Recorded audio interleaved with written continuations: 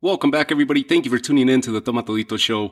And what a weekend we have upon us here. It all began last night with Bellator MMA holding their big event, their last large headlining event of 2020, where we saw Velasquez decision McFarlane and give Elina Lea her first defeat of her career. Velasquez took her titles, and it was an interesting matchup. Took about 2 rounds for the action to get going, but from there it was back and forth the rest of the way. Good matchup, good closing show for Bellator MMA, and a great way to go out in this 2020 to put 2020 to a close for them. They kicked off the weekend and got the engines revved up for all the fight fans.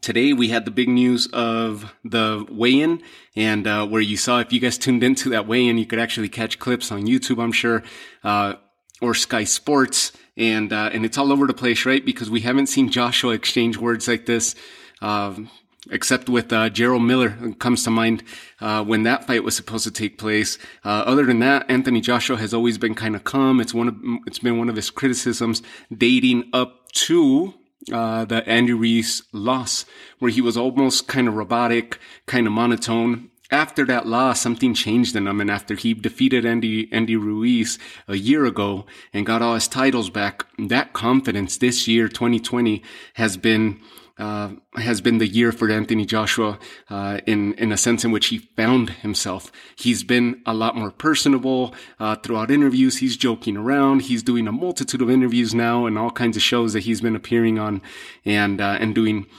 all kinds of, appearances as well. A lot more personable. We get to know a little bit more about Anthony Joshua, how he behaves, how he acts, who he is as a person, and not just this big, robot machine in the heavyweight division. So it's been an eye opener, and it's been pleasant to see Anthony Joshua come out and break out of his shell.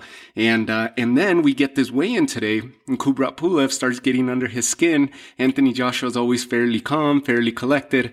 This guy got under his skin, and they start exchanging barbs, and they start exchanging words. And so you got the comments going back and forth. Kubrat Pulev telling him that he basically knows what he's got and how he's going to be able to stop him, that he's going to put an end to Anthony Joshua tomorrow.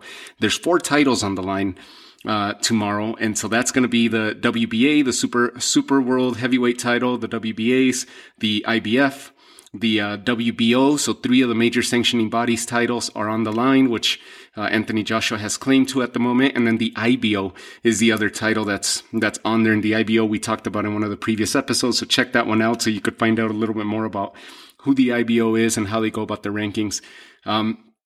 Listen, live fight. This is a good heavyweight fight where you don't have a crossroads fighter trying to make a name for himself, or a tomato can, as they call, of an opponent for the headliner. This is a awesome fight that we're going to see, and another great name for both of their resumes. How is this going to turn out? Let's take a look at what we got here. We got Kubrat Pulev with a 28 wins, 1 defeat, 14 knockouts out of those 28 wins. So 14 of those victories have come by way of knockout. He is 39 years old, so he's the older of the two. Anthony Joshua is currently 31. The last few fights that Kubrat Pulev has had that I would say are notable, I would say Sam Peter back in 2016 is one of the bigger names that he took on. Huey Fury. That's another notable name. That was 2 years later, 2018. Bogdan Dinu was another KO win, big win for Kubrat Pulev. And then Rydell Booker's one of the, another prospect, another up and comer in the heavyweight division, and who's making noise. Kubrat Pulev has a win over him. His sole defeat, and this is one of the hidden storylines of the fight, where Kubrat Pulev's sole defeat, his only loss to his record right now, is attributed to Vladimir Klitschko. He lost to Vlad Klitschko.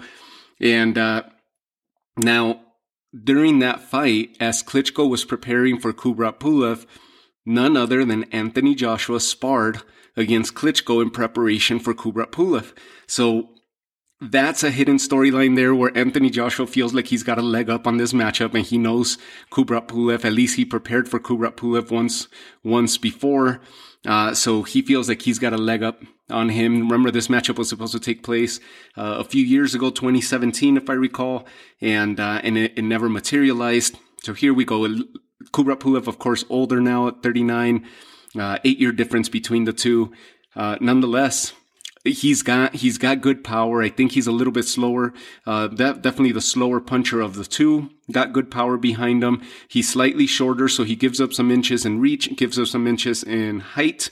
And he's got the power to back him up, right? A heavyweight division, one punch can change the outcome of a fight in a split second. And Kubrat Pulev has that power. So only defeat that he has attributed to his career right now, or the asterisk to his career right now is a defeat to Vladimir Klitschko. 28 wins, no draws, 14 knockouts. We jump over to the champ. And the champ, the last time we saw him was approximately a year ago, actually pretty much close to the date a year ago, where he ends up defeating Andy Ruiz, takes his titles back last December. I think it was December 7th, if I recall correctly. Defeats Andy Ruiz in what was one of the most hyped rematches of heavyweight history, and in the heavyweight division.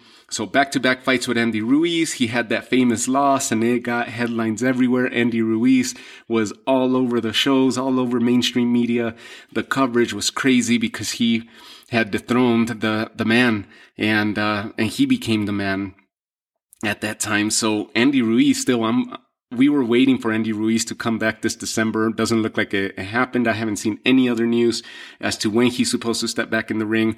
We know he's training with Canelo and Canelo's team, with the Reynoso team. Nonetheless, no other news on Andy Ruiz. So Anthony Joshua coming off of those back-to-back fights with Andy Ruiz and got his titles back last December. Both fighters, Kubrat Pulev has been out of the ring since last November, so coming into this fight tomorrow night with a 13-month layoff, and Anthony Joshua with a 12-month layoff. So very similar in activity on behalf of both, but both of them look good. Both of them looked like they were in shape. Anthony Joshua had a pound, give or take an ounce or so. He had a full pound or a solid pound over Kubrat Pulev. Both of them look good. Both of them look in shape and solid. Who else? Before Andy Ruiz, Anthony Joshua had defeated Alexander Povetkin by TKO. He defeated Joseph Parker, Carlos Takam, and of course the famous big sellout headlining event against Vladimir Klitschko dating back to 2017. Anthony Joshua is just basically amassing names, right? He's adding names and to that resume and making that resume look even better every fight. It's gonna be a good fight. This is what you expect in a headlining heavyweight fight. There's not a real underdog here. Although you see the deficiencies in style and you start breaking apart the styles, I think the speed of Anthony Joshua, as related to his footwork, I think the speed in the way in which he releases his hands, and the power is going to be the factor here come tomorrow. I do see Anthony Joshua pulling off a victory over Kubrat Pulev, handing Kubrat Pulev his second defeat of his career. I see Anthony Joshua moving on to bigger fights come 2021. And I really think he shouldn't have much trouble. I think this is going to stop anywhere between or anywhere around the middle rounds of the fight. I don't see this fight going all the way.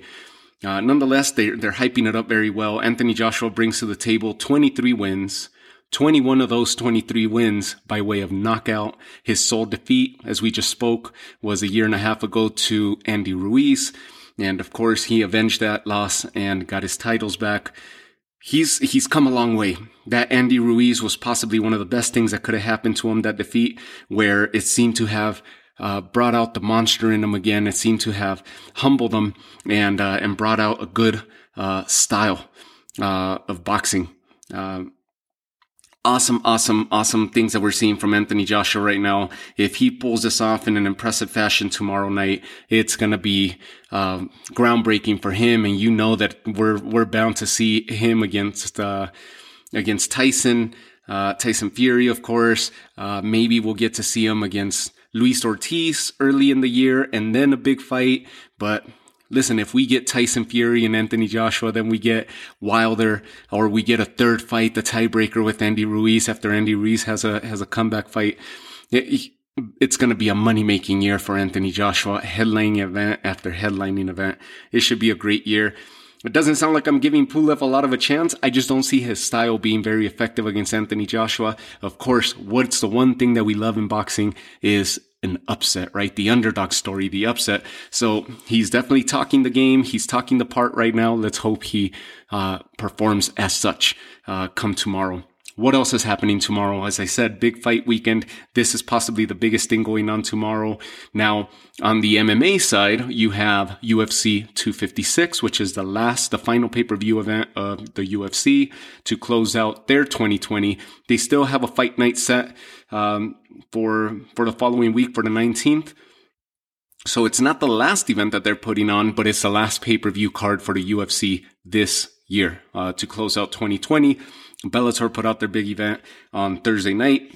And what else is going on in boxing? Aside from Joshua, we have Shakur Stevenson, who's going to be facing Toka Clary. Remember, tomorrow night on the 12th, we were supposed to see Burchelt versus Valdez, right? And that fight ended up falling through. Burchelt ended up getting testing positive for COVID. Valdez stayed without an opponent, and Shakur Stevenson tried to move in and fight Valdez. That fight didn't materialize, so Shakur Stevenson ended up taking over the date, and Toka Clary moved in from a quick turnaround. He had a fight back in October to close out October, a TKO victory over Jonathan Perez. And now he's right back into a big headlining event against Shakur Stevenson, who, of course, is the up-and-coming star in the featherweight and super featherweight divisions. 14-0, 8 of those victories by way of knockout on behalf of Shakur Stevenson. And Toka Clary brings a 28-2 record with 19 of those victories by way of knockout. This is one of a big step up in competition for Shakur Stevenson. If he makes easy work of Clary, then the sky's the limit for him, right? I know I keep saying it, but all these guys that we're talking about, I mean, Teofimo Lopez, Shakur Stevenson, Errol Spence, Terrence Crawford, these last few months, the fight game has been at an all-time max, and boxing has been at an all-time good spot. To me, they've been experiencing, the boxing game has experienced a really, really good time in its history, and a lot of good fights that we've been lucky to get these last few months. So Shakur Stevenson is your other event. That should be on ESPN. Joshua Pulev should be on Sky Sports box office, if I recall correctly. I hope I don't give you the wrong info, but they should be on Sky Sports. So check out your local listings, and then also DAZN. If you can't get it on Sky Sports or you don't have it available in your area, Shakur Stevenson should be on ESPN, the UFC on pay-per-view, and hey, get ready. It's going to be an awesome Saturday of fights for the fight fan. Perfect way to enjoy a Saturday. Perfect way to chill and just hang back and have some good company around you and enjoy a full day of fights. And we win, right? The fight fans win. Other than that, I'll keep bringing some other episodes for you. I'll be on the road here in the next few days, but I'll still be recording while I'm on the road, and I'll be pushing out some more episodes here for you in the coming days. I'll most likely be on the road when I do that, the recap show, but nonetheless, you can expect that here either tomorrow night or Sunday morning. And hey, enjoy the fights, guys. Thank you guys again for tuning in, and I'll see you guys on the next episode. Talk to you all soon.